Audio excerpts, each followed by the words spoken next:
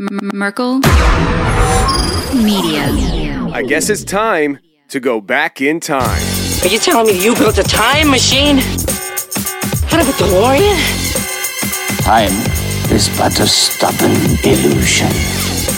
I have a lot of memories of the past. People are time traveling within themselves. Time travel is possible. This was all circulating around the base that a giant had been killed, but no one was supposed to talk about it. I saw 3 long, bony fingers reach up underneath the door, curl up to grab it, and then disappeared. When he came over to me, dude, he slithered over to me. And this giant comes out of the cave, and they're all frozen. And he starts running and firing at this giant. Well, the giant moves. He's got a spear in one hand, and he's running really fast and spears Dan and holds him up like this. Somebody yells, shoot him in the face, shoot him in the face. They basically decapitate him. Got closer. When he got about 15 yards away from me, I raised that 12 gauge and I blowed his head off. I feel something pulling at my leg. And I look over, and there are 2 small gray entities pulling at me. And they're literally, I'm getting pulled off the bed. I reached my hand into this bush, and I touched air. Couldn't breathe, and I couldn't move, because I know I'm seeing a monster. Okay, I'll reload it!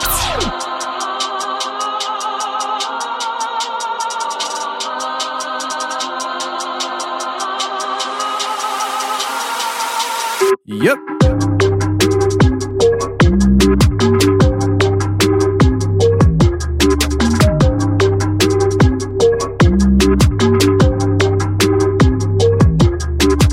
Welcome to the show, everybody. You're listening to The Confessionals. I am your host, Tony Merkel. Thank you for being here. If you have a crazy, wild experience you want to share with me on the show, go ahead and shoot me an email. My email address is theconfessionals@theconfessionalspodcast.com. That's theconfessionals@theconfessionalspodcast.com. Or go to the website, theconfessionalspodcast.com. Hit the contact section, and you can reach me that way as well. Either way works for me, just get a hold of me. If you want to hear more shows every week on Thursdays, we release a bonus show to members only on the website. So all you got to do is go to theconfessionalspodcast.com, hit the join button, and become a member today. You'll get access to this Thursday show, all previous member shows, and of course, all future member episodes. So if that interests you, go to theconfessionalspodcast.com, hit that join button, and become that member today. Now, this year is crazy. I got my brother Jack in the studio with me. 2020, Jack, tell me, how do you feel about it? I feel the same as probably everyone else does. Let's move on from 2020. It's crazy. Let's go to 2021. Yeah, it's absolutely crazy. And one thing has been teaching people this year is you need to be prepared. Because if I would have told you last year at this time, hey, Jack, make sure you start stocking up on toilet paper because it's about to get crazy, what would you have told me? I would have thought you're crazy. Who would buy that much toilet paper? I know, it's crazy, but it really is a very important thing for people to do, which is prepare for those emergencies. And that's why we have the website now, preparewiththeconfessionals.com, where people can go and get emergency preparedness food that lasts up to 25 years shelf life. And if you get the 4-week supply, we'll knock $100 off for you right away. There's a lot of great things on that website, not just food. So go ahead and browse around. And if you want to become more prepared, I suggest you start there at preparewiththeconfessionals.com. Now, Jack, I got some people who have some questions for you before we get into the show today. Did I tell you about this? No, you did not. This is a surprise. You're a jerk. Yeah, so I posted on Instagram that people should ask you anything, and I'll read the questions to you on air. And so we have a few people who responded in the last couple of hours saying they want to ask you a question. So are you ready for these heavy hitter questions, Jack? Let's go for it. Let's go for it. So first off, we have Shut Up Aaron, and she says, has Jack had anything even slightly paranormal happen to him? Yeah, I guess so. Probably the biggest thing that has happened to me that was paranormal in my life was at the cabin in Chautauqua. Yes. I think I may have even shared this experience once before, but by far it was the most, eerie and paranormal thing that I could think of. We had, do you want me to go into it? Go for it. Yeah, people are going to love this story. We had been, Tony had been asked to go speak at a Bigfoot conference. Yeah. And I came along, tagged along like I always do, just having fun. Helping. You help a lot. Sure. But we had a cabin. And at this cabin, at first, nothing seemed odd. We unloaded our stuff, got ready. We were headed over. You did a great job with the conference. We came back that night. And once we got there, there was something a little crazy. We opened the door. To me, it was crazy, I should say. And there was a handprint on our door, on the glass door, the storm door. Very large handprint. And the weirdest part about it was, it wasn't mine. I'm 5'5", so I'm pretty short, and it was above my head. So like it wasn't me pushing the door open. It was above my head height. Yeah, and it was at an odd spot for you too. And yeah, I was just like, Tony, this is weird, and he's like, yeah, it is a little weird. It wasn't me. I didn't do that. I didn't think much of it though. Like no. you paid a lot of attention to it, and I was like, I don't know what because you got a little freaked out by it. I was like, what is wrong with you? But I think you sensed there was something off because I didn't sense anything. And then the night went on and I was like, whoa, some stuff actually happened. But that handprint was at the very top of the door, and it was sideways. And we're talking about a door is 7.5 feet tall. And so it was just a weird spot for a handprint, very awkward shaped. So that was the start of it. And then the night got weirder. I mean, we heard noises in the wall and we were like, well, maybe it's a mouse or something like that. And then we ended up, kind of pushing that off and just going to bed. Well, don't skip the part where we heard the noises in the kitchen. Like we were hearing noises all over and stuff. And we heard the tapping noise in the kitchen. And so we went over to the kitchen and we could we were standing there looking at the top corner of the kitchen where the wall meets the ceiling in the corner. And we could hear the tapping coming from there. And we couldn't identify it though. It was there was just like this tapping, and it sounded like it was intelligent tapping. It was like rhythmic. And it was a little unnerving, I guess. Yeah, well, and I mean, I'm a pest control technician. I have a pest control company. That's something I would know if it's a mouse usually, and it did kind of have that light tap, but it was intelligent. But anyway, so we move on through the night. We go to bed, and we set the heater for a low temperature just to keep it warm enough because we're both hot bodies. We're not going to be we don't want it bods. Yeah, you know it, but but we didn't want it crazy hot, so I set it low. The temp was low. Yeah, and we woke up at first my glasses, or your glasses, I think your glasses just got knocked off of the nightstand. I think they were yours first, but yeah. Okay, so it was my glasses first, got knocked off the nightstand, and were so far down past the bed frame, and they were so far down past the bed frame that they were at my feet. Yeah. Right? So that was the first thing. They were basically flung across the room. Yeah, almost all the way across the room. And before you go too much further, we woke up, we heard that, and we both thought each other did it. We didn't think anything of it. And we went back to bed. Right. I mean, it wasn't like we were, going to wake up in the middle of the night because of glasses, right? So my glasses flung off. Then we have you and your glasses, right? And the weird thing was your glasses were at a spot on the nightstand that you could not have hit them and I wouldn't have reached them. They were on the opposite side of the lamp. And you're misremembering this. Am I? Yeah, just in the sense that your glasses were on your side of the lampstand. Mine were on the other side of the table, and there's a lamp in the middle. So your glasses, then the lamp on the table, then my glasses. And when your glasses went flying, you thought I did it, and I thought you did it, but I couldn't have done it because if I would have done it, I would have smacked the light. Yeah, and the light. And so when my glasses went flying off, doing the same thing, we both looked at each other like, what the heck? And that's when we kind of woke up a little bit, and I was like, did you throw your glasses and my glasses? And you're like, no, I thought you did it. No. And that's when we noticed the temperature, right? Yeah. So you're right. That's right. I completely forgot that that's how it was set up. Yeah. So forgive me. But then the temperature. So we wake up and I think you were in a full sweatsuit. Like you had a sweatshirt on and sweatpants, hoodie, right? Sweatpants, yeah. And I always wear shorts and a t-shirt, but I was wearing a hoodie too because it was chilly. And you were hilarious, man. We wake up and you're just like, I am dying. It is so hot in here. We go out, we check the heater, and you're stripping your sweater and your sweatpants off. I got down to nothing, man. I was like, I'm hot. He was toasting. And I go out and check the heater, and we looked at it, we were like, what the heck? The heater isn't even up that high. It was where we had set it. It was low. No, you're remembering this again wrong, dude. it was high. That's the thing. We had it set low, and when we went out there, it was turned all the way up full blast. That was the thing. Oh, wow. Wow. I have bad memory. I'm starting to question whether I should ever have you on the show for an interview. My Lord. Hey, look. Maybe I was just a little bit off that night. I don't know. Like, we walked out there and we looked at the heater and we both knew that the heat was set to low, and then it was on full blast, like furnace blazing. Like something turned the heat up. Oh my gosh, I can't believe I'm like misremembering this whole You don't night. want to remember this. I think that's what the it was. Paranormal freaks you out, and you don't want to remember this kind of stuff. And like my reaction the next morning would make sense then, because I literally like packed everything up within the first 30 minutes. Before I went to speak. Yeah. Well, I mean, even before you were done in the shower, I was like, I had everything packed up. I didn't even load it in the car yet, but I was ready to go. Yeah. I mean, that was weird because we know that we wouldn't have done that. We wouldn't have put up, the heat that high. None of us were knocking and flailing our arms, knocking the glasses off the table.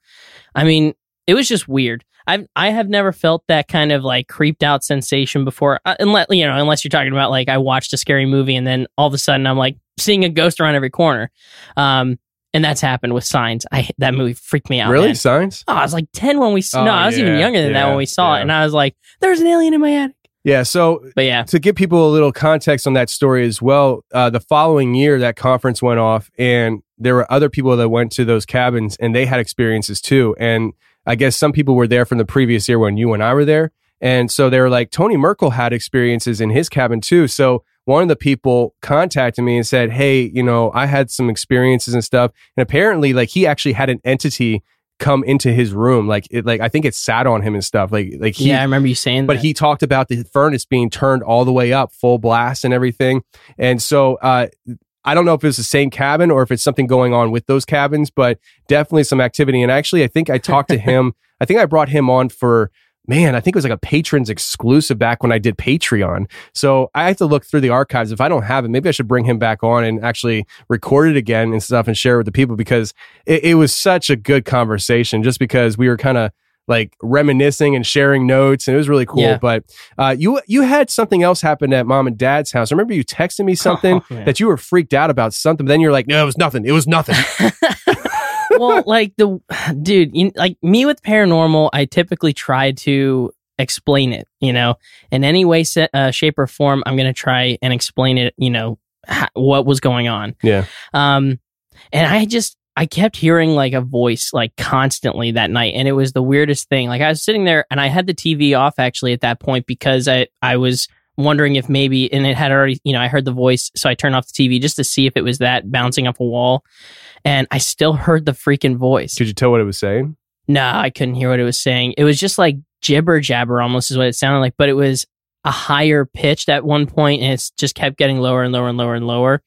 And I like even walked around. I went down the basement. I was like, "What the heck is happening? Is it the heater?" And I texted you. I was like, yeah, dude, I'm hearing things. I was like, I got really creeped out because A, it was late at night. B, I was hearing voices. I just didn't know what they were saying. And it was almost the same feeling I had when we were at the cabin. Like it was it's weird. Like heavy and dark, That's interesting. I mean, I wish there was more to the story, because hearing voices at mom and dad's house intrigues the heck out of me. There may be more to the story. I can't remember anything from the other one. So yeah, who knows? I know. I mean, you say gibberish, and I start thinking, well, was there a Bigfoot outside going, I don't know. So it was like if you heard whispers, almost like if you were hearing somebody whisper and you couldn't, it wasn't intelligible English, like you couldn't hear it, but you heard the words almost, right? Yeah. So it was almost like just whispering. But like, was it like fast, rapid pace whispering? No. And it was like the thing was, it was like right over my shoulder. So like that was the thing that was weird. I like, and the way that the house was set up when I was living there was just nothing could have been over my shoulder where I was, and it just freaked me out like crazy. But it was only in one spot though. Like it wasn't like it was following you around the house. No, because then when I would walk around, so if I like I said, I went down to check in the basement to see if it was. You went into the basement? Yes, because it's I'm not really like that didn't freak me out. It was the fact basement's that creepy at mom and dad's house. it is creepy at mom and dad's house. It looks like a dungeon cellar where you would like keep people locked up and chop them up. Especially that back room. like let's put this in context. The house itself is like 100 years old, and the basement at one time it was just a dirt floor, and the previous owners just laid cement, so it's very short. Like I'm 6 feet tall, and when I go down there, I gotta duck hard because it's only like 5 feet of a ceiling. Yeah, and they have a big room. And, old house, and it's built with, the rocks and everything for the foundation. And it always has like a little tiny creek running through the basement into the drain that goes out in the Schuylkill River. And so like that's kind of creepy. It's moist, and there's always like cobwebs and spiders. And well, maybe not anymore. No, I was going to say, yeah, not anymore. You treat the house now. So, but then there's this back room that it looks like if you were just to stand in the doorway and just try to imagine what you could see in this room. Like I've done that before when I was at the house. I used to live there, and I would look into that back little tiny room, and I could just almost imagine like a wooden chair and somebody like chained to it, and like just like a torture scene. Like it is a creepy basement. It is creepy. But the thing was like kind of almost like I felt like I was on a mission to figure out what the heck was happening. And there you go with your logic again. Well, I mean, sometimes that's the thing that calms me down, I think. So I looked at it and I was like, I'm going to go check and see if there's like the water heaters maybe making noise, Checked it out. Nope, not at all. Went back upstairs, sat down. Hey, here's the voice again. I was like, what the crap? Man, that had to be scary, man. So let's move on to some of these questions here. What's the biggest fish you have caught, if any? I have no idea. I was like 15 the last time I went fishing. Well, I can Maybe tell a you largemouth that bass. you and I went fishing off the bridge over the Schuylkill, and we caught that 18-inch bass. Yeah, we always catch sunnies there. But you know what? We almost had that catfish the one time too, though. That was pretty big. Some line snapped, right? Yep. Yeah. But which was typical. But I do remember that because I remember there was it was you, me, and was it Dustin or someone else? But I'm pretty sure it was one of them. But anyway, and I remember even, I think probably the personal like best I've caught is like 7 inches, 8 inches. It was a smallmouth bass or something like that. Well, that definitely wasn't a fishtail. No. I caught Goliath fish. Has anyone ever gifted a Sasquatch a lighter? Would they be able to learn how to use it? That's from Mike McFly. And the previous question was from Dane Yerk, URQ. Dane URQ. Anyways, Mike McFly, what do you think, Jack? Mike McFly, I would say no, but if they did, that would be pretty cool, and they probably would be able to figure it out. I feel like if somebody gave them a lighter, flick it open, light it's interesting that Mike asked that question because I just did a recorded interview with I was on Tinfoil Hat podcast with Sam Tripoli, and he asked me to come on with Darcy Weir, who does a lot of documentaries and stuff, and Dr. Jeff Meldrum. And we were talking Bigfoot. And at one point during this conversation, Meldrum had mentioned about, his idea of Sasquatch obviously having some elite intelligence in the realm of what they are. Not that they're human intelligent. He doesn't believe that they're nearly as smart as us. But I asked him, I said, about the intelligence level, and I brought up the video of the bonobo on YouTube that learned how to make a fire and cook food over the fire and stuff like that. And I said, do you think that Sasquatch, if a bonobo can learn that from YouTube videos, do you think a Sasquatch could just maybe observe people starting fires and start a fire? And I'm not sure if I mentioned about the idea of a Sasquatch observing people to learn how to start fire. But I brought it up that could Sasquatch learn how to start fire, then use it because, Native Americans back in the day, they tell these stories of how the Sasquatch used to use fire until I guess they learned that that's a way for us as humans to find them, and they stopped using fire. That's one of the stories I heard. And Dr. Meldrum said that, no, he doesn't believe that they can learn how to use fire. And I was really surprised by that because I thought he would have agreed with me on that idea. But and he had a whole explanation. I'm not going to dare to try to repeat here. You have to go listen to it when the interview drops. I'm not sure when it's going to drop, but it should be soon, I think. But that's the Tinfoil Hat podcast. So if you don't want to miss it, go ahead and subscribe to the Tinfoil Hat podcast. But yeah, I just found it really interesting because that was a conversation that we had, and I really thought that I was going to go in a direction where he was going to say, well, if Sasquatch spent a lot of time around humans and watching them start their campfires, maybe they would learn. But I also think he was thinking of along the lines of Sasquatch getting a box of matches and things like that. I wonder if Sasquatch saw, maybe it stocked a person who, prides themselves on living off the land and not using modern tools, and they learned how to, or the person is using, the caveman way of doing things with the sticks and starting a fire with friction. I wonder if he would have had a different opinion, if he would have thought of it that way when I asked that question. I don't know. But anyways, thought it was interesting. And I thought it was interesting that Mike McFly asked that question. Last question here, or actually we got 2 more comments here, but last question, I think it is, real Mr. Bumstead gets a little disrespectful here and says, are you going to be a nerd forever? Jack, feel free to answer this any way you'd like, because from this side of the table, I might clown you and stuff, but a nerd? No. You don't think I'm a nerd? No. Oh, no, how sweet. That'd be too much of a compliment. Oh! Oh, so it's not that bad of a comment. Hey, I can disrespect you. I'm your brother. Okay? I said it in the show. That's why I think that's why they're saying it. That's right. I called myself a nerd because of the joke I said. Okay. I am going to be a nerd forever, and I will be unashamed of that. I do not think it's a bad thing, and nerd is not at all like, it's not derogative to me. I think it's hilarious. Gotcha. Okay. So I didn't think of it in that context. I thought this guy was just coming out of nowhere calling you a nerd. I'm like, bro. Nah, I don't got my pocket protector. No. All right. Real Mr. Bumstead, you're off the hook with me, sir. Carry on. Anyways, next up we have Colleen, and she's a great fan of the show. Her and her husband Virgil, they're members to the website, and they're very active with the comments and just talking back and forth and stuff. And I absolutely love them. They just moved from Washington State to northern Idaho. Cool. They're kind of like retreating away from chaos, and they're really excited about kind of turning this leaf over into their new journey in life. But Colleen says, just a statement, not a question. Jack, you make me laugh, nerdy or not. So there you go. Whether you're nerdy or not, you make Colleen laugh. Thank you, Colleen. I'll try to keep making you laugh. I'm good with being a nerd. Yeah. So, Jack, are you enjoying producing these monthly wrap-up shows? Oh yeah, man, I love it. I'm Awesome. having so much fun. I'm glad you're I hope you all enjoy it too, especially you, Tony. I'm doing this because I love you.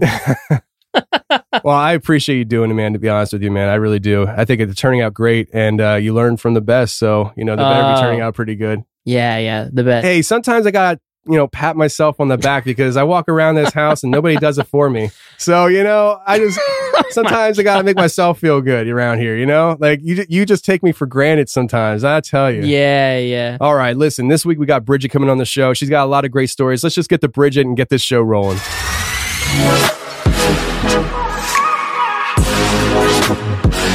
All right, today we got Bridget on the show. Bridget, how you doing?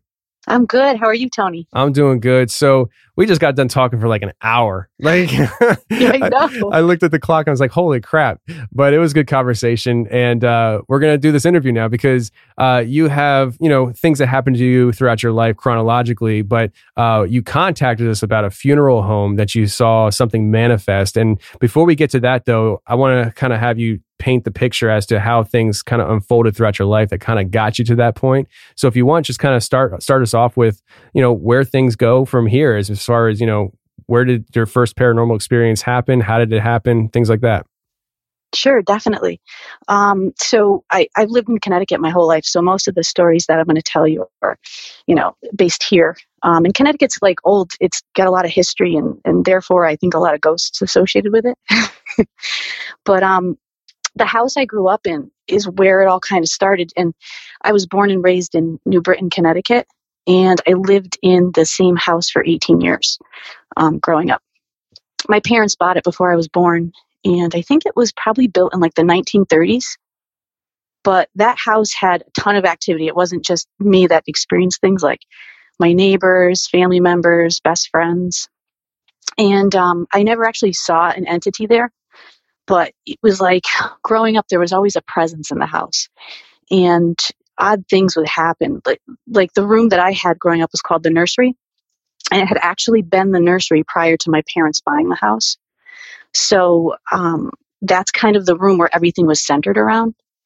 And when my parents got the house, they had my brother. He was just a baby. He wasn't even like a year old yet, still in a crib, just a little guy. And I remember the first story is my mom had him up in the nursery. That was his room before I was born. And she was downstairs. It was a very large, like, basement, main floor, and then second floor house. And she was downstairs, and my dad was at work, and my brother was up in his crib sleeping, or supposed to be. And then all of a sudden she hears like movement and stuff coming from up in the nursery. She doesn't hear John cry. She doesn't hear anything, like just this kind of weird dragging sound, like movement. And she's like, what the heck is going on? So she goes upstairs and she goes into the nursery, and my little baby brother is out of his crib. And I'm talking like 1980s full-size wooden crib. He's out of it. He's on the ground, holding the crib by its leg and dragging it around the room by himself on the hardwood floor. And just like kind of walking around holding onto the crib. And she's like, what the heck? And my mom doesn't believe in the supernatural. Like, she just couldn't mentally figure this out. She picked my brother up, put him back in the crib, checked everything out, and she just couldn't figure out what happened. But I vividly remember that story. Just kind of, it's a great segue into that house. Yeah. And then in that room, some more stuff did happen. So, but we'll stick with my mom for a second. Another weird thing had happened where I was a newborn baby, and my dad, he kind of like, he was a federal agent actually. So he was just like customs IRS sort of. And so he would be out of town. He couldn't really tell us where he was going often. So he went out of town, and my aunt took my brother to help with the kids, and my mom kept me, and I was just a little baby. And I believe what she did is she had a crib downstairs in the dining room of our house, which actually was almost directly below the nursery. And then she had my main crib upstairs, so she could, put me down upstairs or downstairs, wherever she was. So she's doing things in the house, cleaning and kind of, just doing her own thing. And all of a sudden she hears me crying. So, mother's instinct immediately, she hears me crying from the nursery. She goes up to the nursery to check on me. And as she's walking up the stairs, she's like, wait, Bridget's downstairs. But she's like, but I hear crying. So she continues up, goes down the hallway, enters the nursery, nothing. So then she runs back downstairs like, oh, okay, maybe she was crying down there. It just echoed. And she gets back down to the dining room where I'm in my crib. And she said I was sound asleep, like totally knocked out. And I mean, I know you know babies, like they don't just start, crying loudly and then immediately go back to sleep like within a minute. So she's like, what the heck? So she runs back upstairs and kind of like tears the room apart looking for toy or anything. And she just couldn't explain it. The windows weren't open. There was nothing outside. Like, she distinctly heard me crying upstairs, and it just freaked her out. But like I said, she doesn't believe in the paranormal. So she kind of just chalked it up. And it was one of the stories that we heard growing up. So kind of tying in with that, I'll flash forward a little bit. When I was 16 years old, I was in high school. I had a car. And my best friend Angela and I, we came home after school. My brother wasn't there. My mom was still working. And at this point, my parents were divorced. So it was just Angela and I in the house. And so we're kind of hanging out, doing whatever. And the phone rings. And so I answer the phone, and it's my next door neighbor, Rita. And Rita lived directly across from the house where the nursery room is. Like just right across the street. You could actually look out the window and just see her house and wave to her. And we were really friends. Her daughter was best friends with my mom, and we always hung out and stuff. So she called and she said, oh, can I talk to your mom? And I said, no, she's babysitting, because one of her jobs was babysitting another friend of the family's kid. So she was off babysitting. So I said, no, she's babysitting. And she said, no, I know. Can I talk to her? And I said, no, Rita, she's babysitting. She's like, I know she's busy, but can I just talk to her? I said, no, she's babysitting. She can't, talk to you. And she said, I know, I can hear the baby crying from across the street. Can you put her on the phone? And I was just like, huh? And I said, baby crying? She's like, yeah, I can hear Morgan, who my mom was babysitting for, crying across the street. And I was like, no, she's at Morgan's house. And I like hung up the phone. Wow. And we were like, what the heck? So I grabbed Angela, we left, we went to like McDonald's or something. And I explained to her why I was so freaked out. And she's like, I didn't hear any baby. There was no baby in the house. What the heck? But it kind of was par for the course of that house. Weird stuff would happen. Like my dad, before he left, he moved out when I was like 6. So he lived there for quite some time. He said he used to hear footsteps up in the attic upstairs, and he would go up there and take a look around, and he could not find anything. And then Rita's daughter, Margaret, who was best friends with my mother, when she would walk across the street, she would leave our house and then walk directly across the street to her mom's. She said sometimes she would look back at our house because she would feel like a presence. And in the nursery window, there would be an old woman just like standing there watching her. Jeez. And yeah, that room was like very uncomfortable. I actually switched rooms with my mother when I was a preteen because I just couldn't sleep in that room. Like the closet door, I'd close it at night. I'd wake up in the morning, it would be wide open. Just really random weird stuff. And then my stepsister, one time, she was sleeping over, and she was in my room, and I had 2 twin beds in there. And I woke up earlier than her and went down to have breakfast, and my brother and his friend Jimmy were there, and my mom. And so we've been sitting around like the dining room table eating pancakes and stuff all morning. And my stepsister Erin comes downstairs like half asleep, and she's like, okay, you guys, that's not funny. And we're all, everyone stops eating, and we're like, what? She's like, it's not funny. I was really sleeping and I'm tired. And she's like upset. And so we're like, what are you talking about? She's like, well, who was hiding in Bridget's closet calling my name? And we're like, what? Oh, None of us. Oh, man. What do you mean? We're like, we were all sitting here. She's like, no, it would just happen. It woke me up, and I don't know who was in there or how you got out, but it wasn't funny. And we're like, Erin, we've all been sitting here for like an hour. It wasn't, but somebody, she swears, was in my closet calling her name. Oh my God. That's the worst. And that was your closet? My closet. Yeah. The nursery room. I would have a hard time sleeping in there. I did. I moved shortly thereafter out of that room. And then I didn't have any problems after that. I did have a friend, Matt, who came over once. I threw a New Year's Eve party. I was in high school. My mom was out. So my brother and I threw a little party. But it wasn't like a rager. It was just a few friends came over, and I think we like went out spray painting or something. It was not even like anything fun. There was no alcohol or anything. So Matt had went downstairs to get some spray paint cans from the basement, and our basement in that house was really freaky because it was an older house. It had like part of it was dirt, and then there was it was just a very old, scary, unfinished basement. So he was down there looking for spray paint, and we were all outside on the porch upstairs waiting for him outdoors. And he runs upstairs, and he's like pale and shaking. And he's like, I gotta go. I gotta get out of here. This house is just messed up. And we're like, what? What happened? What happened, Matt? Basically, he said he was downstairs looking for the paint, and all of a sudden he heard like whispers and like a hush, like circling around him. And he just felt lightheaded, and he ran upstairs and out of the house. He doesn't know what they were saying. And Matt's like a pretty solid kid. He doesn't make up stuff. So we just left. It was really freaky. Yeah, that would be terrifying if I experienced that. I mean, that's straight out of horror movies. The idea that you just hear whispering, but you don't understand what it is, and especially if it's happening in a house around you. My Lord. Yeah, in like a dirt cellar. It was creepy. So he never actually went back into my house, I don't think. And he was a good friend of mine. So they're really, I guess just growing up there, it was always uneasy feelings and kind of weird things happening, stuff we couldn't explain, but I never saw anything. It was more of just a feeling of always being watched and kind of ominous feeling. And then everybody else experiencing things. So things really actually got interesting for me when I moved out. So I moved out. I lived in an apartment in New Britain, kind of close to where I grew up. And this was another old house. It was a 3-family, probably built in the 30s as well. And I rented that place for like 2 years, the top floor. And I never felt comfortable there, but I didn't have any experiences except my cat. I had like a young new cat at that time, Neo.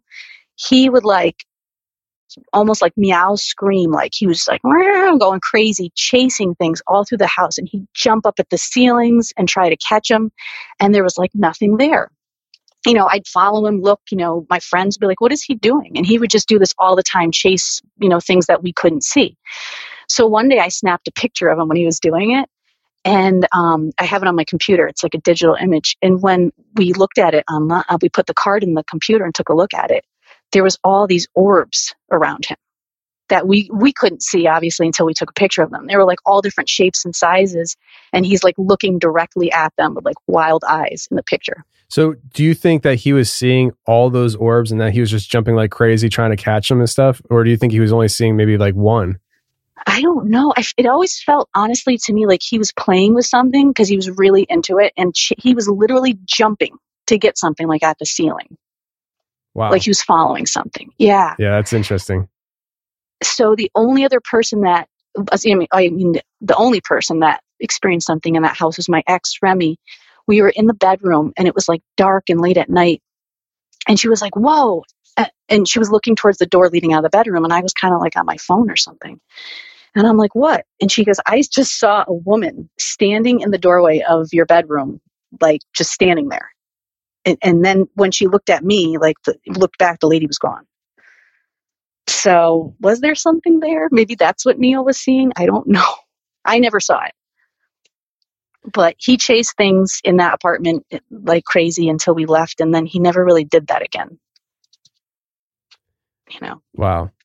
So that was kind of the only thing there. And then when I think of other experiences, like kind of chronologically, when I was dating Remy during that time frame, the only other thing that happened to us is we were in Northampton, Massachusetts, like for like a long weekend.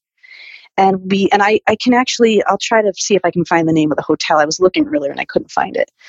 But we stayed at an old hotel that was this like really long quarter type hotel with all the rooms off the sides of the hallway, really old school, probably, built in the 20s or something. And we went into our room. We first checked in and everything, getting ready. And I go in the bathroom to get ready. And Remy's out, unpacking. And all of a sudden I try to come out of the bathroom to get ready to get my clothes and stuff. And I try opening the door and it won't open. And I'm like, I didn't lock it. So I'm knocking to her. I'm like, did you lock the door? And she's like, no. So then she's trying to open the door and it won't open. And there's no lock that I can see on my side or her side. So I'm like, all right, stop turning the handle, So she stops. I can try. All right, you do it. She tries. I'm banging on the door. I'm starting to get nervous. All of a sudden, I'm not holding it. She's not holding it. The door just opens. And that was it. That was it. I'm telling you, like, I swear that's happened to me before several times. It's one of the most odd things is when you're both struggling to open a door, you both let go of it and it freaking opens. Gosh, yeah, I've heard that too many times. But like we weren't like, it was like I had been holding the handle and then I let go and then she was trying it and then she let go and then it opened. So we weren't like, it wasn't like the pressure. I don't know. It was really weird. I can't explain it. So it's not that exciting, but I swear that something was holding that door because we just could not get it open. It wasn't like stuck either, Yeah. It felt like it was literally locked. Well, I'll tell you, I mean, I've heard people tell me very similar stories. I've experienced very similar stories. It's one of those things where people, that's scary. It's just scary because it's like, it almost makes you feel helpless. Like you're trying, nothing's happening. As soon as you stop trying, it decides to let you out. It's just like, my Lord, nope. It's like, I'll decide when you get out of here. Yeah, no thanks. So I feel like in my life, things have started, or maybe I just started paying more attention to them as things got weirder. When you're younger, I think you kind of just write things off. But as stuff started to happen to me, and I think growing up in the house that I did, I really did start paying attention. So then I got married. So me and my ex, Chrissy, we bought a house in Plainville, which is kind of near the town where I grew up, in 2008. So that's the time frame of this. The stuff with Remy was like 2002, that all that was happening. So 2008, we buy a house, and her and I had been together for a while. We got married and had dogs, and like we never really had any kind of experiences together. Like my fiance, Lindsay, like we've experienced a lot of things, but Chrissy and I never really, there was no supernatural stuff happening until we bought that house. So we bought a house in Plainville, And it was like a really pretty basement, first floor, second floor, a nice house, a couple of bedrooms, had really good energy, bright windows. And so I thought, hey, everything's going to be great here. Well, weird stuff started happening in that house. And I would say this is probably some of the most dramatic things I experienced. The first thing that happened is we put our bedroom up in the attic. They had like this kind of one level, like open floor pan attic where it was like a studio, and had a bathroom up there. It was just beautiful. So we put our bedroom up there, phone, closets, clothes, everything. We just settled right in. And the energy up there was a little off. So I I'm like, let's move the bed to the side of the room. We kept like reorganizing and just never really felt right. Well, it makes sense to me now because that's where all the activity happened, was in the attic. So one day we're in bed and I had like this really cool old rotary phone plugged into the wall next to us. And it was kind of like for show, but it worked. And we're in bed and we're just like kind of going to sleep. And we hear like ting, ting, ting, ting, ting. And I'm like, I wake up and I'm thinking, oh, someone's trying to call, but it didn't sound like the phone was ringing. It was just like ting, ting, ting, ting, ting. It really out of beat, sort of random tings. So I pick up the phone, nothing, dial tone. So I put the handset back down and we start trying to go back to sleep. And it happens again, but it got even more like sporadic and weird. So I just unplugged the phone. I said, forget that. Well, don't you know, it continues. So I ended up taking the phone and putting it downstairs and then getting rid of it promptly thereafter. And we didn't put a phone back up in the bedroom. So I don't know what that was, but it was kind of like the beginning of some of the weird stuff that happened there. Because then one day, we were upstairs doing some things, and when you go up into the bedroom, like you kind of go up the stairs and you enter into like a long sort of room. And then in the middle of the room, there's a bathroom with a shower stall and sink and everything. And the sink had those old knobs that look like they're crystal, but they're plastic. And you have to turn them to, you have to turn the hot one and then the cold one to get the water to turn on. So we're sitting up there doing some stuff. And then all of a sudden, Chrissy and I hear the faucets go on full blast. And I look at her and she looks at me and I'm like, what the? And now we're both standing not near the bathroom, but on the same level. There's nobody else in the house. And the faucets turn on full blast. So I'm like, you could go turn that on if I'm not doing it. Yeah. So she did. She walked in the bathroom and I'm like, she turns them off and she comes out. I'm like, what happened? How did those? She said that they both were turned on full blast. Like it's not like a trickle or like a surge of water or something. So she just turned them back all the way and shut it off. So, I don't know. I looked up like plumbing reasons that could happen, but the knobs wouldn't turn. Like that to me is just, I don't know. I have no explanation for that. It never happened again and it really freaked me out. And then, a couple years later, it didn't end up working out between me and Chrissy. So we got a divorce, like a separation. So during that time period, like she stayed in the house, it was on the market, and I was staying with a friend. So she texted me one day and she's like, just so you know, if you're showing the house, the bedroom's downstairs now. I'm like, why? Why'd you move the bedroom? She's like, I just couldn't sleep in that room anymore. I'm like, what is, she wouldn't really tell me. So later on, she did confess that she kept hearing footsteps upstairs and it was just really freaking her out. And there was no one in the house but her and one of our dogs. And so she just finally was like, contacted some friend and was like, can you help me move my bedroom downstairs? So that's kind of like what really, and then one time, this isn't that great, but it was really scary. I was watching some, haunting interviews on television of people who had hauntings and stuff. And it was like the culmination of a really scary scene on the show. And all of a sudden the power goes off in the house. Like all the power just shuts down. No storm, no nothing. Like, it was late at night. I had to go downstairs and turn the power on by myself. And I'm just like, I don't know. It's just lots of scary, weird, unexplainable stuff would happen in that house. Yeah, I think the sink was the thing that freaked me out the most. Yeah, that's classic, right? I mean, that's classic horror movie type thing where, spigots turn on and off or lights or whatever. So I would definitely be freaked out by that stuff as well. And it's like, what? How does that happen? Like, seriously? I know. And I have never been in a position where I live in a house where things like that happen. But if it did, I'd strongly consider selling the house and moving out. Yeah. We did. I mean, it's not why we did it, but I'm glad I'm no longer living there. Let me tell you, it was really freaky. And if it's like you have to disclose if it's haunted no. Yeah, nope. Is this haunted? No, it's fine. Nothing's wrong. The sink just turns on by itself, It's leaky. It's okay. Power turns off for no reason. Bad switch. You'll figure it out. Don't worry about it. Just sign the dotted line. So that's kind of like, like I said, it gets, as I've gotten older, things seem to have increased. So, and I don't know if I'm sensitive or the places I end up, because I live in a state with a lot of old houses, and old history, if that's part of it.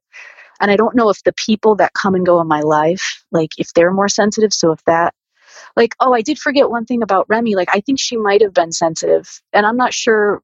I'm not an expert on sleep paralysis, and I don't pretend to be or think that it's supernatural or not. I know that there's so many different opinions on it.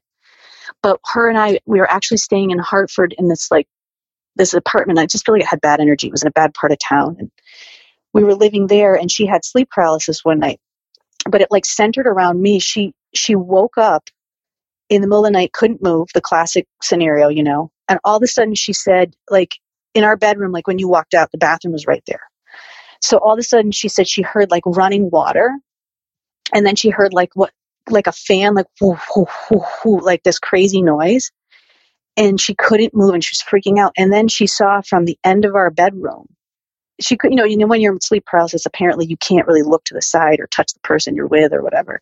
So she saw at the end of our bedroom what she thought was me. And I guess, and back then, I don't even think the ring existed or whatever, but it was like, she said, like, my hair was down in front of my face and I was crawling towards her, as I have long dark hair.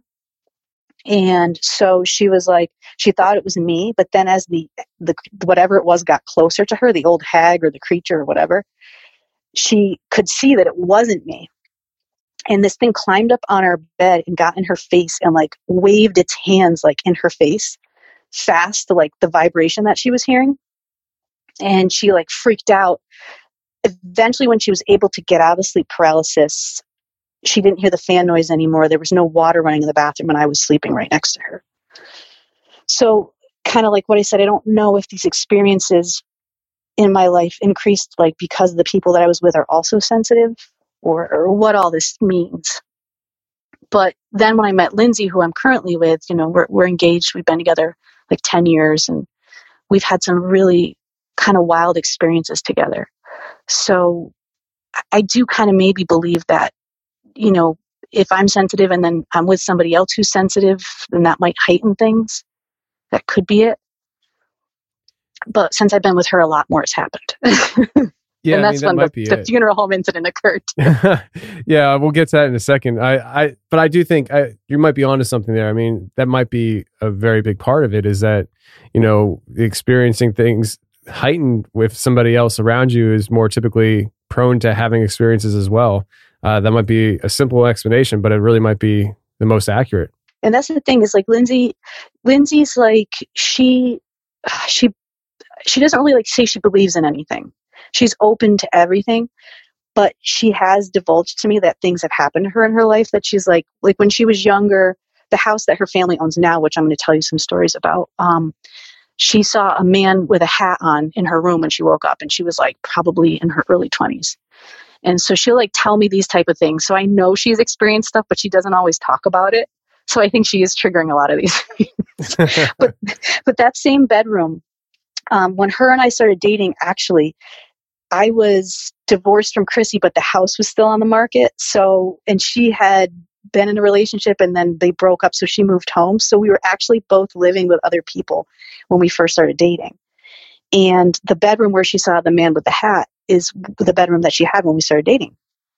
So I have a few stories about that room. And her parents' house has some really funky energy. It is an old, big house, out in like the suburbs in like New Haven area of Connecticut. There's a lot of history over there.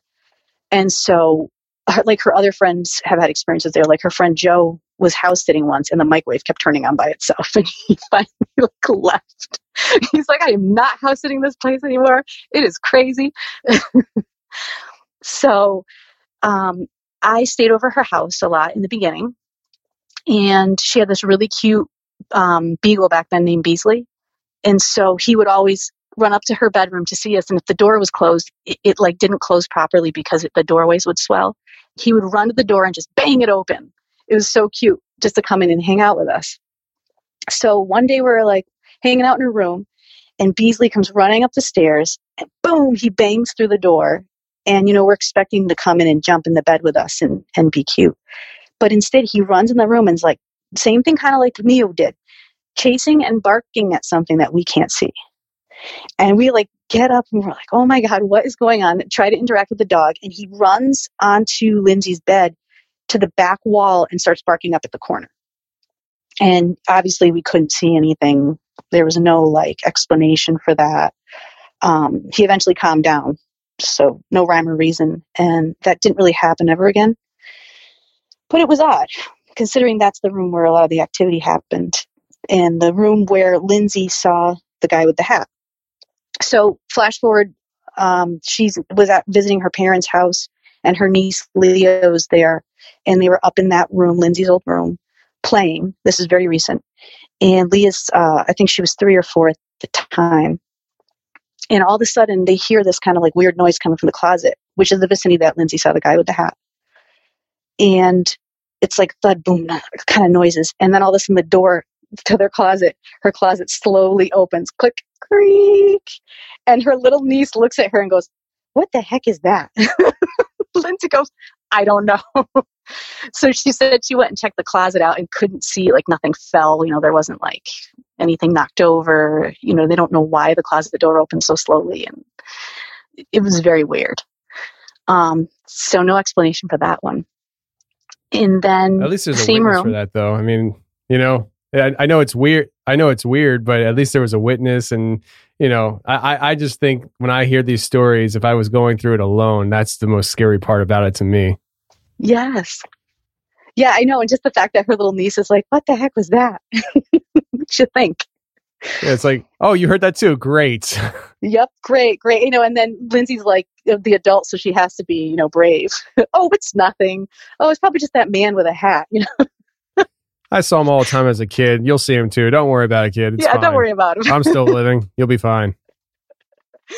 So now flashing back. So when we were first dating, that happened with Beasley, and like I said, I didn't really particularly like the house or the energy in it.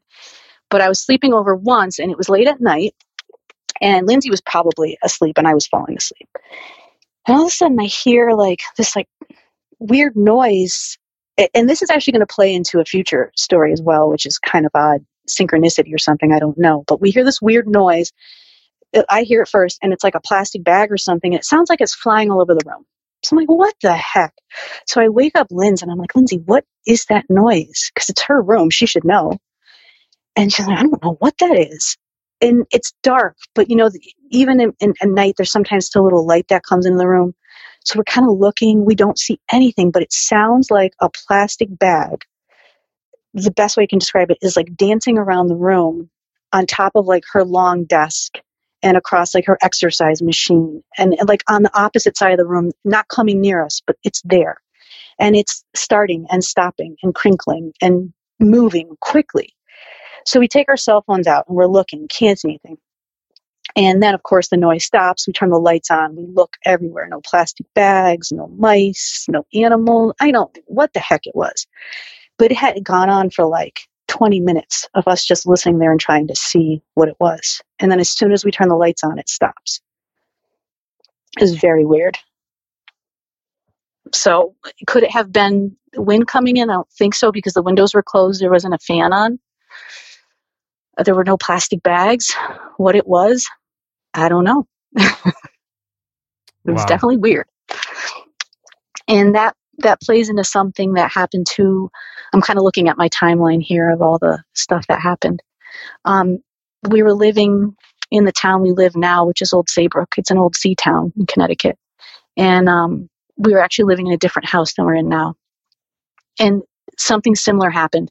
We were sleeping in our bedroom, and our bedroom connects to the kitchen and the bathroom. And so like it was a tiny little beach cottage. You walk into the house, you're in the kitchen. To the left is the bedroom, which connects to a bathroom. And then if you go straight through like a galley kitchen, the only part of the house that's left is a living room and like a closet. It was a really small house. And we had our dog Duchess was there, and my cat Neo at the time. He passed away, so he was still with us then. But so we're sleeping, and I wake up first because I'm a light sleeper to noises in the kitchen. And I'm like, what the heck is that? Because like it didn't sound like my dog. It didn't even sound like my cat. Because, you know, like when you have animals, it's like you know what they sound like and what they're up to and what they're doing. And they were, as far as I knew, asleep. And the house is pitch black. I literally thought someone was in our house. My heart starts racing.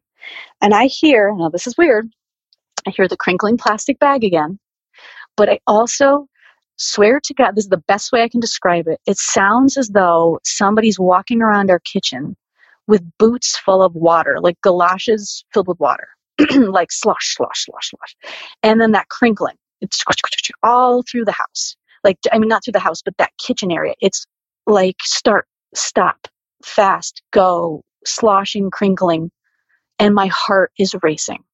I'm like, who the heck is in our house? All I can picture in my mind is like a sea captain in like a Gordon's fisherman, you know, coat, like, like sloshing around my kitchen. So I start elbowing Lindsay. I'm like, get up, get up, get up. I'm like, what the heck is that? So she finally wakes up and she sits there and she, in pitch black, we're just listening to this. And she's nervous. Like, what the freak is that? So, you know, we get up, we get like weapons. We get up and we slowly creep through the bedroom to the bathroom. We're like, whatever it is, we're going to do a surprise attack because I'm really believing there's a man in the house. So we slink through the bedroom, through the kitchen silently, and then we, boom, turn the lights on. And the kitchen is empty. Not even a dog nor cat. So we're like, what the heck? So now we start ripping the kitchen apart. And mind you, it's a small kitchen, and I'm a pretty clean person. So like there wasn't like clutter or, you know, what the heck is this? So then we're flipping the lights on, going through the kitchen. We walk down the galley hallway, flip on the lights in the living room, and the dog and cat are asleep on the couch blinking at us because we just turned the light on. Like they were out. They did not hear this. So, I mean, my dog's a hound. When she hears something, she's going to at least get up, you know, and investigate it and let me know. But she didn't wake up, and it was so loud that we literally thought someone was in the house. And there was no explanation for that. In fact, it never happened again. So I don't know what that was, but it's kind of weird how the crinkling was really similar to what happened in Lindsay's house that time. I don't know what it was. It freaked me out though, like a lot. Like I literally thought I was going to have to interact with a stranger. Yeah. And call the police or something. Yeah. I mean, that's how I would reacted. I mean, I reacted that. I do that stuff all the time. I mean, I hear noises in my house and stuff. The first thing I do is I grab a weapon and I'm like, you stay here. Investigate. And I'm going to go look around. If you hear anything crazy, call the police, you know? Yep. But it's like, there was just no, you know, and it's not like, I don't know. It's not like it was something that we could explain. Just the noises and the sporadicness of it. It was like human, you know, but not. I don't know. To this day, I still think about it. Like I'll just catch myself driving in my truck and I'm like, what the heck was that? And why did it sound so similar to what was in Lindsay's room that night, however many years ago, you know?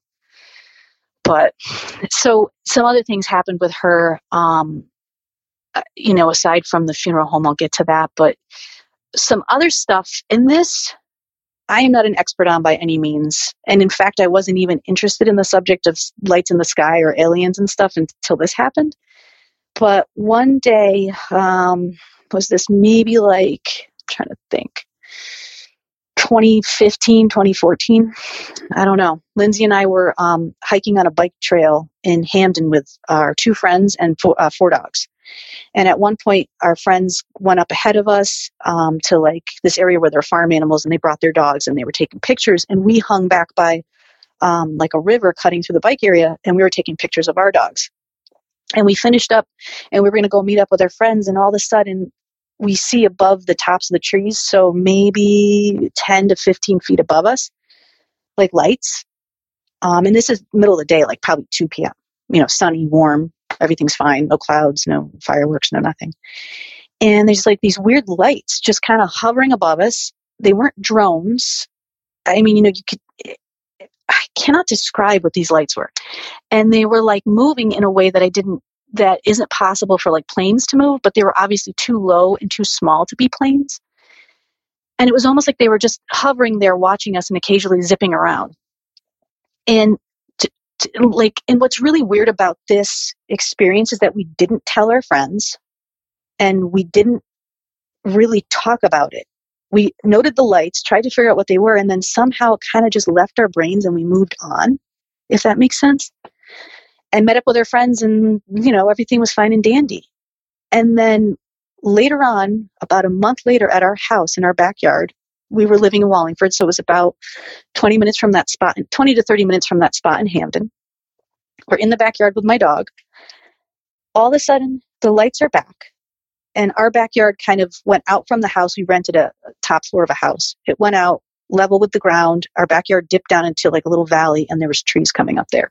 And these lights were there above the trees again. Almost the same exact experience as the first time. And then that was it. And in fact, we didn't even really talk about it a lot. It's something that over the years we've started talking about more, but it was almost like when it happened, we didn't maybe think it was as significant as it was. Like, what the heck were these lights? And why did they keep popping up? And why didn't it dawn on us to like investigate that more? I can't explain it. Well, I'm sorry. No, go ahead. Well, I was going to say that's really we've seen weird things in the sky that we can't explain, but now we live by the beach. So, people light off lanterns and there's kinds of all different flying craft and helicopters. So we don't really, I guess I'm trying to say is I've never seen anything as odd as that in the sky that's, struck me as unexplainable since then. Yeah. And a lot of times people come across these UFOs or have these dramatic experiences. And I'm not saying yours was like, horrifying or dramatic in that sense, but like just things happen to people. And for whatever reason, it doesn't dawn on them to investigate it, look into it more, talk about it, tell anybody. It just kind of slips their minds. And it just makes me feel like sometimes there's some kind of like hypnotic effect that these things are having on people.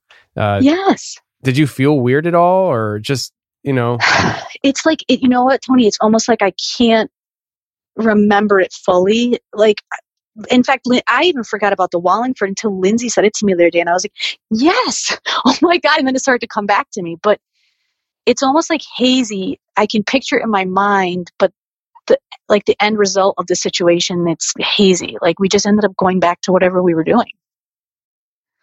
Yeah, it's very weird. Yeah, it's things like that make me feel like there's more to this life than what we can explain, because it doesn't make any sense to totally forget. And you're not the only one. I mean, people do that all the time, that they totally forget about things until somebody jogs their memory about something that was like, wow, how did I forget that? It's just, I don't know. I mean, I've heard so many people say that they forget paranormal experiences or UFO experiences, and I'm just like, come on. I mean, really? We're all forgetting these things? Yeah, what is we're in a freaking matrix. That's what's going on. Yeah. Well, I've heard that, like, I've had friends who told me experiences like that they had in the middle of the night that were really scary, like paranormal, and they just end up going back to sleep. But, they're right. Their reasonable mind is like, how the heck did I go back to sleep? That was terrifying. But you're right. Yeah. Maybe we're actually being made to go back to sleep, or we think we're asleep, or I don't know. That to me still is like a blurry part of my brain. That it's another thing that when I do think about it, I just have questions.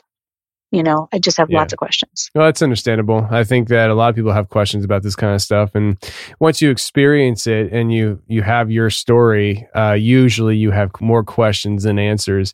That's why we have this podcast. If we all had the answers, we wouldn't have a podcast for this stuff. So thank God for lack of answers. That's right. I just want to learn more.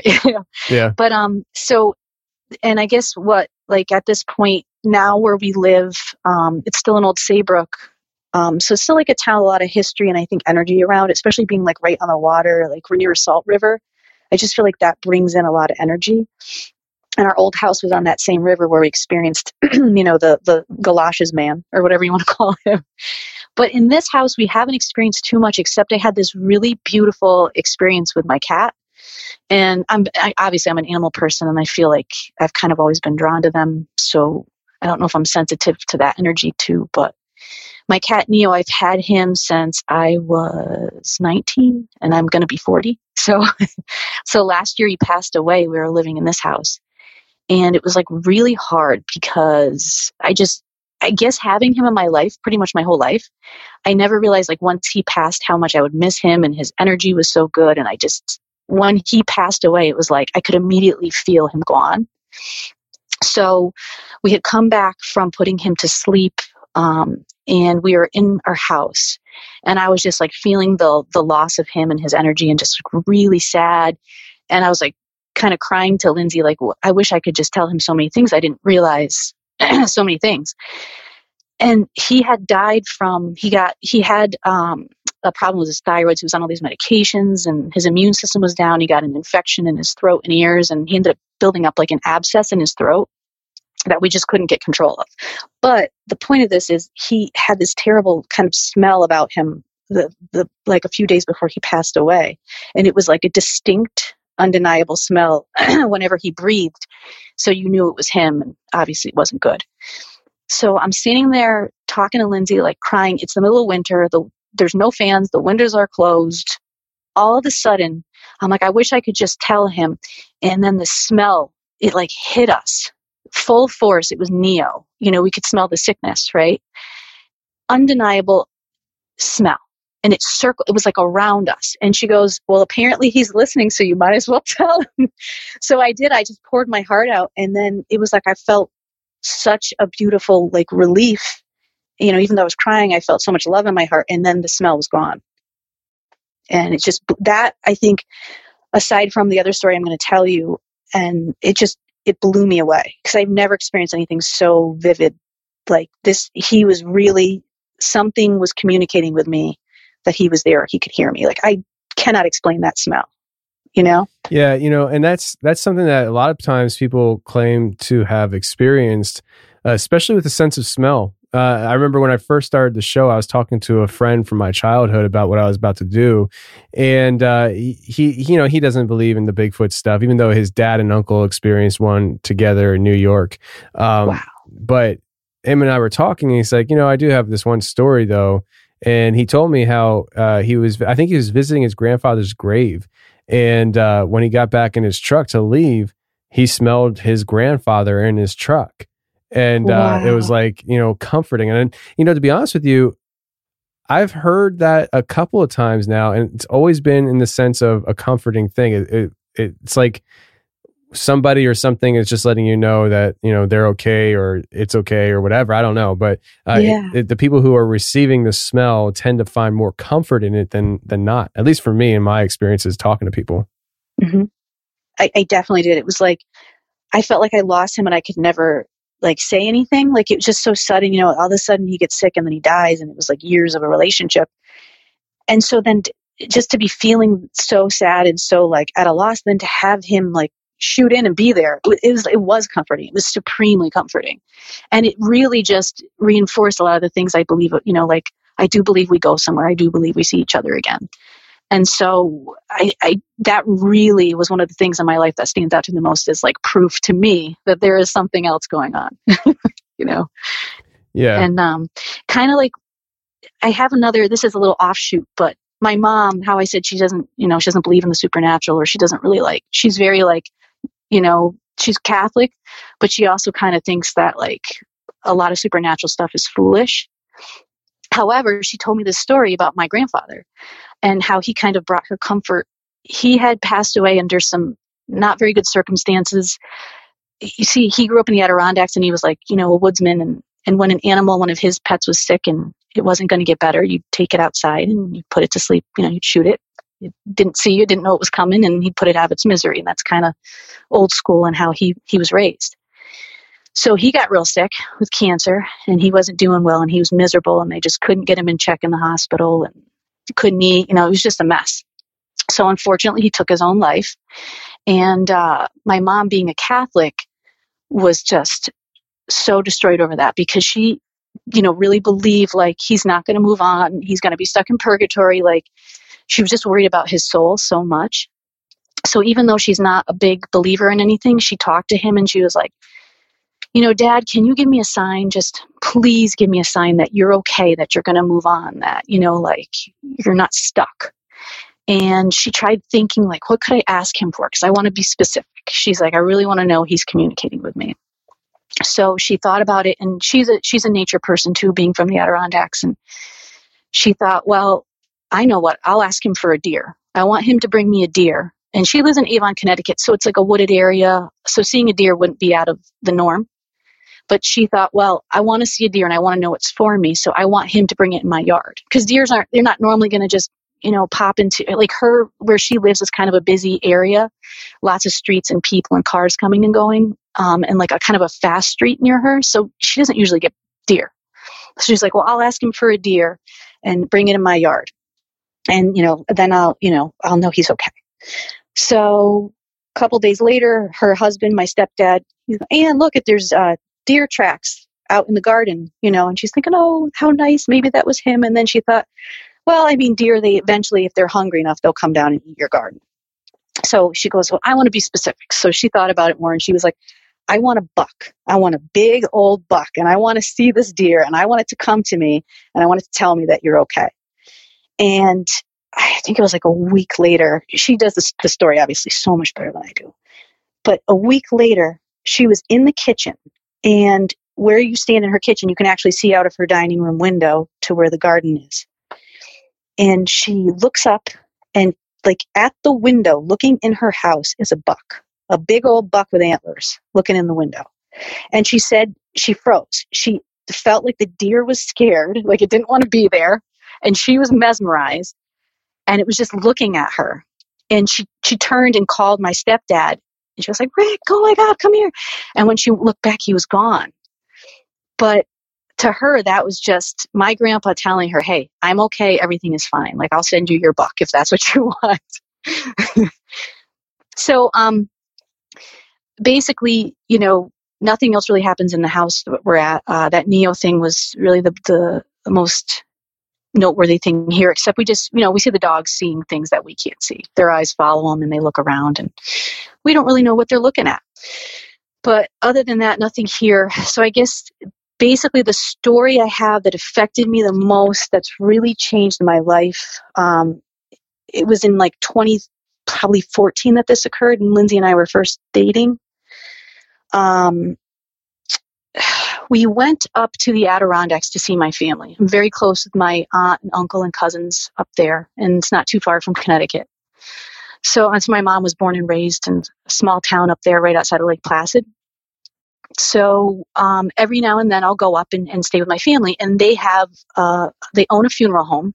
My uncle Andrew was an undertaker, and his dad was a funeral director and owned a funeral home, and he inherited it. So it's been in the family for years.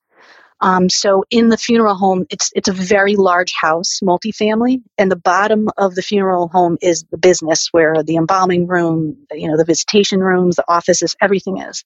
And then the top of the house is basically, it's an apartment, a very large house-sized apartment on top of it. And they also own the buildings surrounding the property. So, for instance, my uncle and aunt live in a multifamily building behind the funeral home above my cousin Chris. And then my other cousin Tim rents one of the houses next to the funeral home. So it's like a family compound, sort of. And my uncle's retired and kind of sold most of the funeral home off, but still lives there and is, he'll fill in when they need him to. So during this time frame, he was filling in. I was staying there. I brought Lindsay with me to meet my family. We were staying up in the apartment above the funeral home. And also my cousin Ann had come in from LA with her boyfriend Andrew, and we were all kind of getting together. And so Ann and Andrew were staying in the funeral home with me and Lindsay and my dog, Duchess. I only had one dog at the time. And then across the way was, like across the cul-de-sac from the funeral home, is my aunt and uncle and the multifamily with my cousin Chris. So that kind of plays into this. So we arrive. Now, just a little background on Duchess. She is a really, really well-behaved greyhound. I adopted her at 2 months old, and I have had her now. She's turning 12. So this dog is super well-behaved, super friendly, trained. I'm a dog trainer, so she basically was my demo dog for years when she was a puppy even. So, I mean, she will do any command and listens and isn't destructive and is really calm and mellow. So we get to the funeral home, which I've stayed at a million times, and it's Duchess's first time and Lindsay's first time. And we get there, and immediately Duchess is not happy. Now, I bring her with me everywhere. Like, if I go out to dinner, she used to sleep in the back of my car while I was out to dinner. Like, this dog goes with me everywhere. And she just was really anxious. We get there, and she's not happy, and she keeps trying to come with me and follow me everywhere I go. And for the whole week that we were there, it was like got increasingly worse, to the point where I didn't want to leave her at all. So I just kept her with me. And, you know, I tried, you know, Lindsay understands, like, hey, this isn't Duchess, you know, something's wrong. But of course, my cousins and aunt and uncle, they're like, think I'm nuts. Like, she's fine. So the night before our last day there, we're going to be leaving the next day. We're all going to go out for a fancy dinner in town. And so, like, I'll kind of give you a layout of the funeral home. So when you get to the funeral home itself, the front of it, you kind of go in a driveway into the back. And there's a cul-de-sac back there with, like, the hearse parking and all that is. And my family's houses surround that cul-de-sac. So we always enter the house through the back stairs. It's kind of just like the business entrance is in the front, and then the family entrance is in the back. So you go up the back stairs, they lead above the funeral home, kind of sort of where the embalming area is, where the bodies enter. And you go up the stairs, and then you enter like a huge kitchen, which I would say is something like 10 feet long or 12 feet long by 10 feet. It's a very large room. And when you pass through the kitchen, then you enter a hallway, and in the hallway is a door leading downstairs, and that's down into the embalming room and the funeral home. And if you go past that, there's multiple bedrooms. It's a very large house. There's a formal sitting room, and then there's an attic, and then there is a front entrance that would lead out to the street. So that kind of gives you a background for the story. So the last night that we're going to go out to dinner, we try to leave out the back door, and Duchess is like freaking out. She's trying to come with me. She's like slamming into me. It's so not like her. And I didn't want to leave her. You know, everything in my gut was like, don't leave her. But I did. You know, I went with my family, and they're like, she'll be fine. We'll be gone an hour. And so I left her. And then we come back home, and it definitely took more than an hour. And I open the door, and my dog bursts out. She's panting, like her mouth is red, her throat is red. She's gasping, like she's just frantic. And this is a calm, docile dog. And like her eyes were like spinning, almost like Looney Tune character, you know, when they have the spiral eyes when they're hypnotized or something. It's kind of how worked up she was. So my cousin's like, oh my gosh, you know, and Lindsay and I were kind of really nervous. I get her outside. She calms down a little, but she was just really worked up. So I bring her over to my cousin Chris's house. You know, he's across the way, and he's really good with animals, and we always hang out with him when we're there anyway.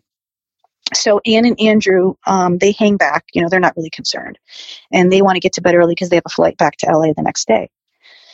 So we stay at Chris's, you know, until Duchess calms down. It took a while, and then we were just hanging out. We didn't really like drink any beers or anything because we had to be up early the next day. We were just talking about life and Duchess, and, you know, everything. So around midnight, we think it's time. Okay, we finally got to go back, get some rest. She's calm. Everything will be all right. So we go back into the house. We enter through the back. We go into the big kitchen area. And mind you, it's like August, so it's super hot. So what they have in there doesn't have central air, being an old house. The funeral home has air, but upstairs doesn't. So they have just one big unit in the kitchen, a really large kitchen. That's kind of where we'd been keeping Duchess all week because it was hot. And then the door leading into the rest of the house and the bedrooms and stuff is closed because Ann and Andrew are sleeping, and the air is being kept in there. So as soon as we get back into that big kitchen, my dog starts getting uncomfortable again. And I mean, she's with me. Like I'm her hero. Like, she's not scared of anything if I'm around. And she was just like terrified. And Lindsay's like, well, why don't we stay up and, you know, we'll pack our stuff in the kitchen and, you know, see if she doesn't calm down. And okay. So Lindsay and I are one side of the kitchen, not where the AC is. The AC is all the way on the other side of that big room. And I said to her, wow, this is the weirdest thing. I am getting a cold spot, like just on my arm, just in this one area. She's like, what? So I show her where it is. She puts her hand in and she pulls her hand out, puts it in. And she's like, it's freezing. And I'm like, I know, it's really weird. And Duchess is getting increasingly more like worked up. And then Lindsay starts to get nervous. And I'm not like a brave person, but I'm very protective, especially of the people I love and my dog. So I start getting mad. I'm like, what is it? And the cold spot starts moving like it's picking on me, but scaring my dog and Lindsay. So I'm like, oh, what the heck? So I kind of like just start getting worked up, and I'm like, whatever this is, it's got to leave you guys alone. I'm like, just let's sit down and just let's recuperate. So I sit on the floor leaning against the cabinets, and I was like, and Lindsay like sat between my legs and Duchess sat next to me, and I was like, just stay here with me and I'll protect you guys. Whatever this is, we'll figure it out. And my poor dog is just so worked up. So and then now, like, after doing more research into things like the supernatural, I found out I actually did do something that probably was the right thing to do, was I told it to go away. I was like, I don't know what you are or what you're doing. You leave me alone. You leave my family alone. You stop picking on my dog. Get the heck out of here. Like, I was getting mad. And as I was saying these things, I could feel a cold spot, like coming up my leg, like moving on my body. And I wasn't even scared. I was just so mad, I think, because it had messed with my dog. And she's just so innocent and sweet. I was so angry. So I basically yelled at it and told it to go away. And it was like in that split, it all happened fast. So just bear with me. That like split second that I was like, get out of here and leave us alone, go away. My dog, she shot her head to the right and up at the top of the ceiling, like in the corner of the room. And we were like kind of sitting in the middle. So naturally, I move my head to follow her gaze, and I look up, and I don't know if it materialized, if it had been there. I cannot fully describe. I'll give you the best description that I can. I look up and I see something, and it's black. It's black and translucent, like a shadow, but it's also like energetic, like when you look at a highway in the heat and you can see the rippling heat coming off the asphalt. Like it's undulating almost or electric alive. And this shadow had that sort of like consistency, and it was like a black something.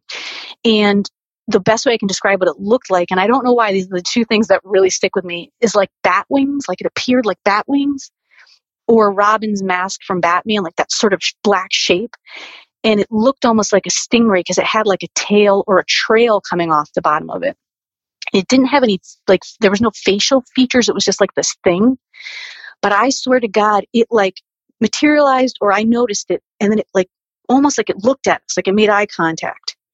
And it lasted in my mind like 10 minutes, but this was like a split second. We look up, I see this thing.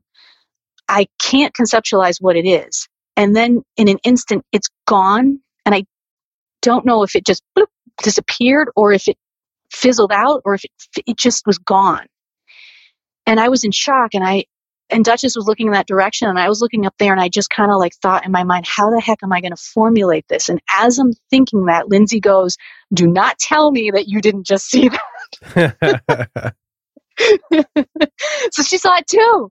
So then I snapped back into reality, and I was like, oh my God, what the heck was that? And she goes, I don't know. So we start describing it together. And she's like, it was like black and it looked like a bat. And I was like, yeah, it was like undulating like heat on a highway. And she's like, yes. And I'm like, oh my gosh. It looked like a stingray with a tail. And we're going back and forth. And I mean, it was like the size maybe of a house cat or smaller. You know, I'm going off of like a split second of seeing it. And so it wasn't large. It wasn't humanoid. It wasn't animal. It was like a weird shadow figure of something. But it was like it had a presence, like it was a being or a entity, or like I said, I felt like it made eye contact with, like it acknowledged, I hear you, I hate you, I hear you, but I have to leave. You know, that sort of like bad energy, but you kicked me out sort of thing. And it was gone. And then it was like the air went back to normal, like the energy calmed down. Duchess calmed down. Lindsay and I weren't calm, but we ended up being able to go to sleep after that. like we talked about it for a bit, and then we're like, you know what? Whatever it is, it's gone, and we got to get up in the morning. So like we were really present for that afterwards. It wasn't like we just fell asleep. We were really like, what the heck? And to this day, we still talk about it, and we'll really sit down and be like, no, what was that? And of course we have no answers. My cousin Ann, of course, thinks I'm not. Oh, and I didn't. There's a part of the story I left out. While we were gone, Duchess tore the carpet up. And she does not do destructive things unless she is scared. It's the only time this dog, like, we live near the beach. So around 4th of July that week, we can't leave her alone because she'll tear up the house. Like, she digs. She digs to escape when she's scared. So the odd thing about it is we were coming and going out of that back door the whole time. So Duchess only knew that way in and out, yet she dug up the opposite side of the room, another door leading into the rest of the house. So, and where we saw that thing in the right-hand corner of the room was by the door leading out where we were coming and going. So it was almost like she clearly tried to get away from that side of the house and dig her way out of the room, which wouldn't make sense because you're coming and going out the other door. So, my cousins kind of were like, thought we were nuts. My uncle begrudgingly fixed the carpet. And I did find out from my cousin later on, she did divulge that there was a body in the embalming room during that time period. And it was actually a suicide. So there was some energy there. I don't know.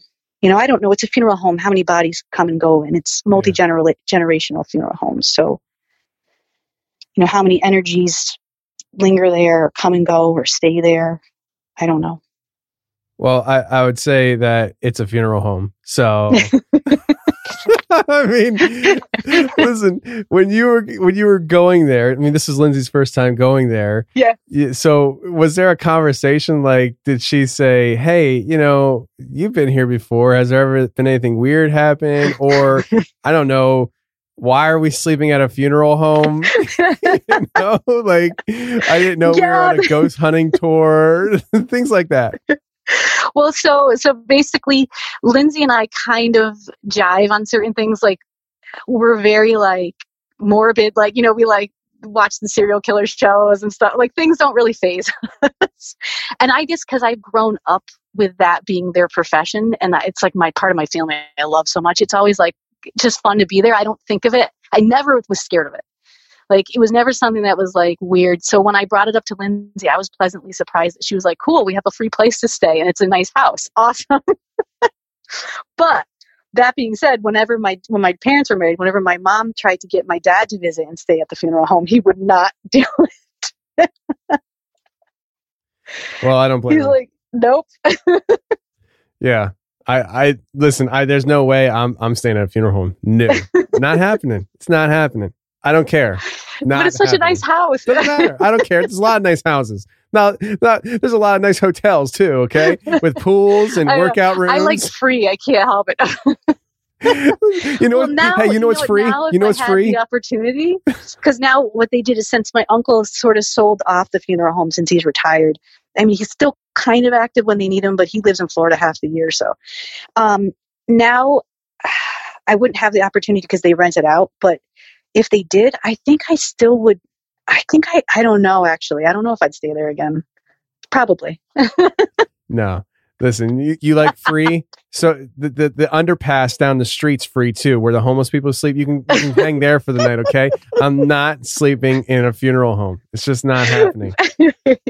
I don't blame. Most people wouldn't either. I don't blame you. I think it's just normal to me because I grew up with it, Yeah, I guess so. And my cousin's grandparents, my uncle, he's my uncle by marriage. His parents lived up there for years. So we would go up there and visit them and get like cookies and pet the dog and stuff. So it's like, it was just a normal place to be. Yeah, normal for the family, I guess. Yeah. I don't know. Odd though. So that's kind of like, I would have to say, the most, and for Lindsay and I, we've had a lot of other weird synchronicities and stuff, like weird stuff that's happened to us while we're dating. But the stories I said where we actually heard and saw and experienced things were the most that stuck out to me. But the one where we saw an apparition, an entity, a light formation, whatever it was, I don't think anyone could ever tell me that wasn't something supernatural, because I experienced it It's nothing like in the textbooks, it's nothing that science can explain. Like, unless also me, Lindsay, and the dog were collectively hallucinating, like, I don't, what the heck was that? Because like I said, even the dog was the reason we looked. Like, she turned her head sharply, and that was like, we both look, and there it is. Like, what the heck was that? Yeah. Well, I mean, a common thing throughout a lot of your experiences is, animals and how animals react to certain things, the cat and dog. Yeah. I think the dog definitely had something happening. I feel for the dog because you don't know, and we don't know what that dog went through when you were gone, but clearly something happened. And Tony, I've never seen her that, like, I remember one 4th of July, what was really crazy here. We had the beaches, like, because we live like on a little marsh, they were all competing, and she was terrified of the fireworks. They were like competing fireworks across the beaches. And she wasn't even as scared that day than she was the day that I found her in the funeral home. Like, she was, literally, if she probably had been there longer, she would have had a heart attack. Something was messing with her, and I was so mad. Yeah. Well, I can understand. Mess with my dog. Yeah, for sure. I get it. I mean, dogs are family, and you being a dog trainer and stuff, you're more sensitive to, understanding the dogs psychologically than probably a lot of people. Yeah, I think that's what it was. I could just really pick up on her fear, the visible and the stuff that you just feel in the air. And it was like something was picking on her, and I just can't fathom, what it was, but I saw it, with my own 2 eyes. And, I tell people that story and they think I'm nuts. And then I encounter some people who are like, I've seen something like that, It was in the shape of a human, but it was a black shadow, Yeah. Well, I mean, these black shadows definitely pop up throughout people's lives and their experiences and stuff. And usually it's usually a pretty scary experience. I mean, the black shadow comes for you, So, well, I'll tell you what, Bridget, I thank you very much for coming on the show and sharing these experiences. Yeah, definitely. Thank you for having me. This has been fun.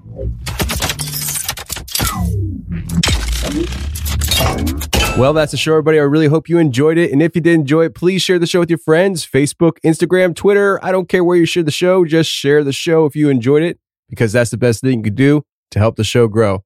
And until next week, friends, stay safe, take care, and remember, the truth will set you free, but first it'll piss you off. Bye. Show me a piece of your heart, a piece of your love. I'm calling you up to getting down, down, down. The way that we touch is never enough. I'm turning you up to getting down, down. Show me a piece of your heart, a piece of your love. I'm calling you up to getting down, down, down. The way that we touch is never enough. I'm turning you up to getting down, down, down. What? Sorry, just quickly. What if it's da da da da da da down, down, down.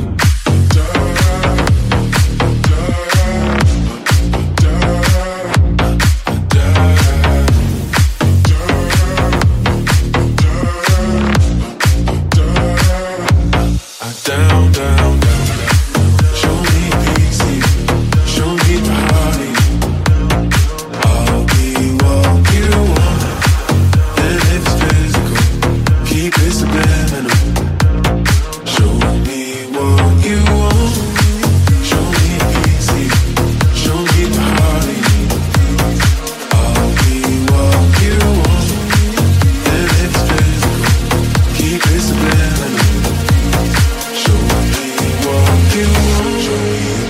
your heart, a piece of your love. I'm calling you up to getting down, down, down. The way that we touch is never enough. I'm turning you up to getting down, down, down, down, down, down, down, down, down.